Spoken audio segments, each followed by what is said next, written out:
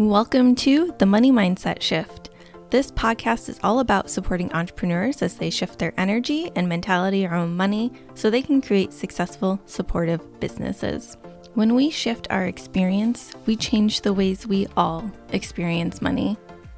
I'm your host, Shelby Melissa, energy mentor and Masters of Social Work grad, supporting entrepreneurs to leverage their mind and energy for greater impact. Let's create shift together.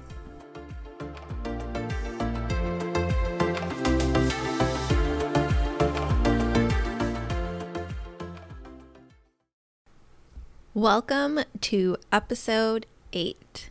Today we are talking about cultivating comfortability with spending. With the way most societies are set up, you have to spend money. It's just a fact. Food, shelter, healthcare, clothing, etc. It all takes money. So how do we cultivate comfortability with the fact that we have to spend money? I don't know about you, but there have been times when I've had to stick to a strict budget. As I would walk through the grocery aisles, I'd be adding up the cost of each item, which there's nothing wrong with having to stick to a budget. You work with the situation that you are in.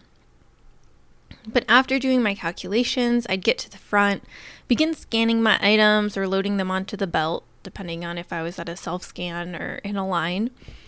And even though I did the calculations, I would be so nervous about spending that money that I had set aside for groceries, which are necessary for survival. I'd begin to second guess myself, but do I really need this? Do I really need food?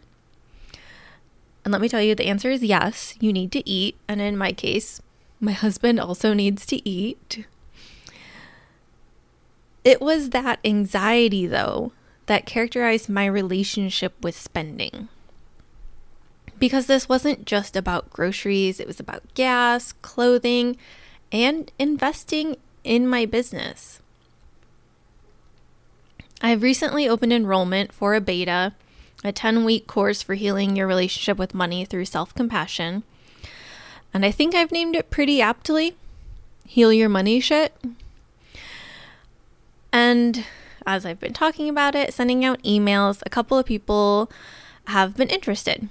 And some of them expressed some nervousness with investing. Totally understandable and no shame here. They've invested money in the past in their business, and maybe they didn't see the results they were looking for, or something else. Which selling and investing is a whole other conversation about how selling can create money wounds. But totally understandable, like I said, that they would feel that way. There's no shame or blame in that. It's just been a result of the situations that they've gone through. Money supports us with our basic needs, and when you are worried about those, then of course you are worried about other investments. And it is totally okay not to invest because of that. There is no shame going on here with choosing not to invest either. It's totally understandable, and we're not here to shame people in that. That creates further wounds. We're not here to do that. There could also be wounds otherwise. They may have trusted other coaches and were harmed in the course of that trust. I would be hesitant too. I've gone through that, as I'm sure many of us have. It's understandable. We have those wounds. We may not trust, or we may not trust ourselves. Because of that harm or some other situation, a lack of trust in ourselves may have occurred. The few times that I miscalculated my groceries definitely made me more hesitant to get all the things we needed. And the times when things didn't work out with coaches, I was hesitant to trust myself to assess if something would help me or not. I think that's normal. We get those thoughts of I made a bad decision. What if it turns out the same again?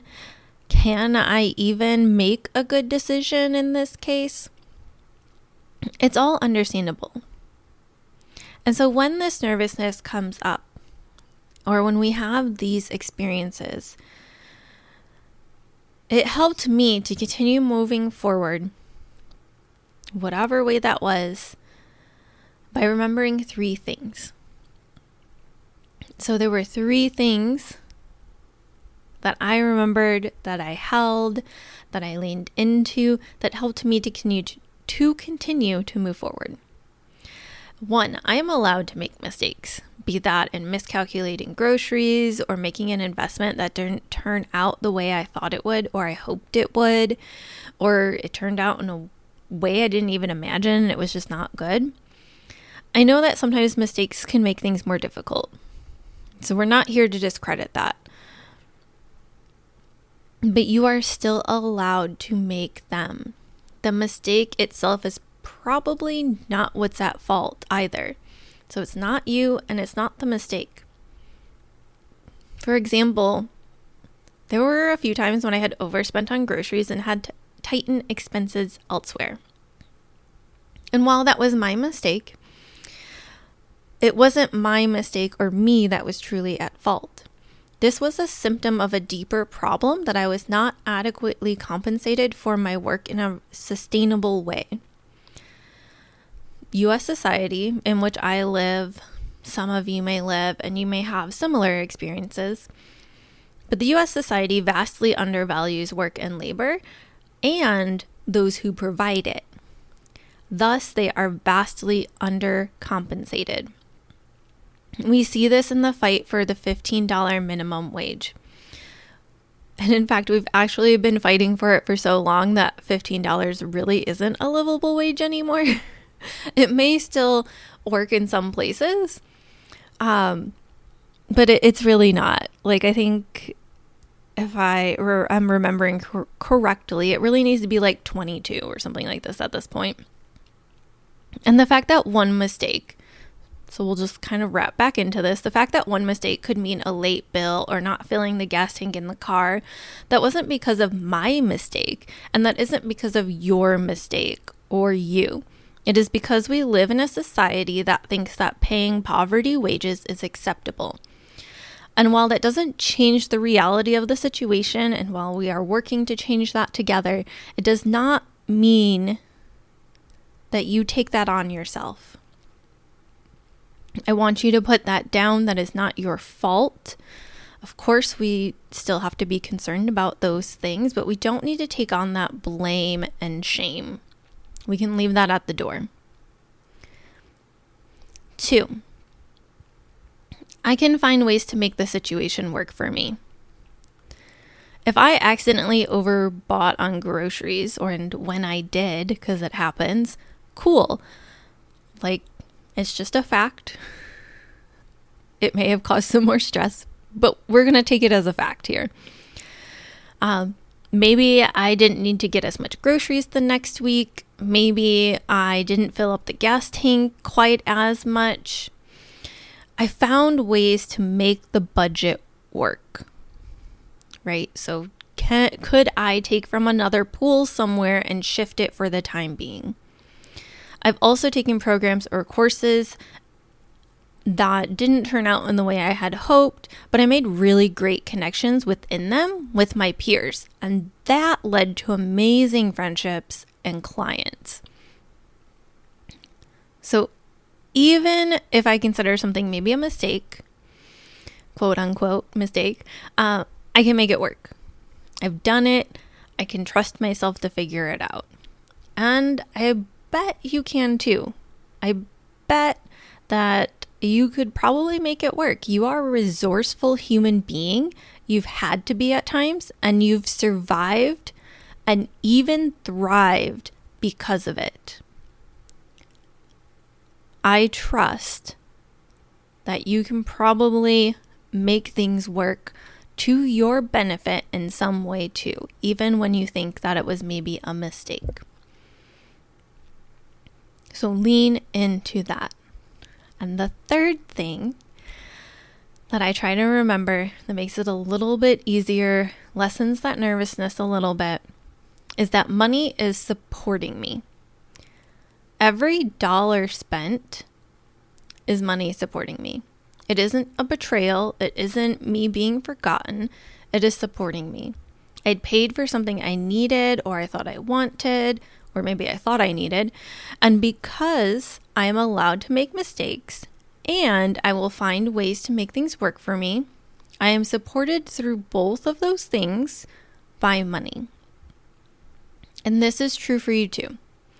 While our relationship with money can be complex and multifaceted, you have probably been supported by money many times. Be it a Starbucks reload, a bill, a loan that allowed you to go to school. Remember, again, complex and multifaceted relationship. We can hold multiple emotions about a singular thing. A vacation, etc. Money was required for those things, and it supported you in having those experiences and in filling those needs. While we are human, our experiences can be vastly different. So if you can't incorporate all three of these views, is there one you can incorporate to create more comfortability with spending? Maybe you're like, yeah, I can give myself some grace around mistakes. And maybe also you can find ways to make the situation work for you, and you can trust in your own resourcefulness and ingenuity. Or maybe you're like, yeah, I guess money does support me, and I can kind of figure things out. Whatever it is, that is okay. Remember, our experiences can be vastly different.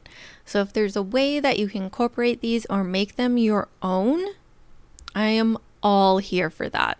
This is just how it helped me. And I do want to caveat here that comfortability with spending money doesn't mean spending everything on every whim you have. I think some people, I know I've interpreted this in that way before, that like I'm just comfortable. And so like I can just spend and I can just spend and I can just spend. And the uncomfortability is the thing that's preventing me from spending, when really it's just our priorities at this point. Once we become more comfortable, it's not a fear. It is a priority in what we want to spend. So you will still have to prioritize your safety, your basic needs being met. That doesn't change. The aim here, though, is to make it less painful, to make the experience less painful when you do spend on those things. Your bills, your rent or your mortgage, putting gas in the car or whatever kind of vehicle you drive, getting a repair on your bike. The aim here, again, is to make those things, those experiences less painful. And to create some grace for when you splurge a bit, or when you feel a desire that may put you in a difficult position, or wasn't something that you were really trying to prioritize. That happens. Like, raise your hand if you've gone into Target or wherever and you've walked out with things that you didn't intend to buy. Me, I'll tell on myself here. I do that all the time, especially at Target. But like, you're human and that happens, and the stores are built in such a way to like facilitate that. So we give ourselves some grace and we give ourselves some compassion when that happens. We don't take on that shame and blame. Remember, it's not your fault. One, the stores are set up that way. They use buyer psychology or consumer psychology, whatever it is, to get you to buy those things. And then on top of that, if you live in a society like the United States, which vastly undervalues work and labor and the people who provide it, thus they are vastly undercompensated, you're vastly undercompensated, that's not your fault. So we don't need to take on that blame and shame ourselves. We put it where it's due. And if your needs are all met and you have excess and overflow to spend on your desires, all of this aims to reduce the guilt we feel when we reach this point. Because sometimes we find ourselves in that battle of, well, I don't really need it. Have you told yourself that before? I do. And I'm working on letting that be judgment free. Letting myself desire things. That is okay. So you are allowed to fulfill your desires and have fun. And if it made you happy, that is enough. It wasn't a worthless expense. It wasn't a mistake. It wasn't wrong. If it made you happy, that is enough. It was worthwhile. And so all of this is to say that you deserve this kindness for yourself. And if that means knowing that you're allowed to make mistakes, that you can trust yourself to find ways to make the situation work for you, and knowing that money is supporting you, amazing. If it's something else, take that and run with it. And I would love to hear what things help you, or have you found that help you to reduce the nervousness around spending money, that anxiety, that fear, all of those things. So if you have something that you do, I'd love to hear about it. You know where to reach us on Instagram at Shelby Melissa. You can always email us at contact@shelbymelissa.com. And if you're interested in this beta, Heal Your Money Shit, I'd love to talk to you more about it. So you can reach out on that Instagram, or you can send us an email, and we will have a no pressure conversation. Your interest, and this goes back to those selling wounds, your interest does not mean a commitment to purchase. And it is not an invitation for me or anybody else to pressure you into something. Your interest is merely your interest. And if you have questions, I'm there to provide the information so that you can make the decision yourself. It is not for me or anybody else to impose a decision on you. So I am here merely to give you the information and empower you to make that decision. At the end of the day, it is your decision. And maybe we'll have an episode all about those like selling wounds and things at some point. But until then, just be conscientious, or maybe not conscious. There we go. Conscious of those things and where they occur. And that at the end of the day, you are the one who gets to make the decision. So, and remember that you also deserve kindness. So I hope to talk to you about the beta, and I still would love to hear what works for you and what you are taking from this episode.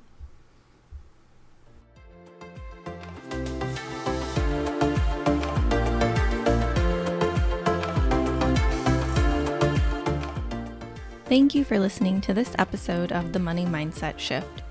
We really appreciate being a part of your journey as you shift your money mindset and create a successful, supportive business. Remember, when we shift our experience, we change the ways we all experience money. Rate and review the podcast so other people know to join us. We create greater change when we join together. I'll see you in the next episode.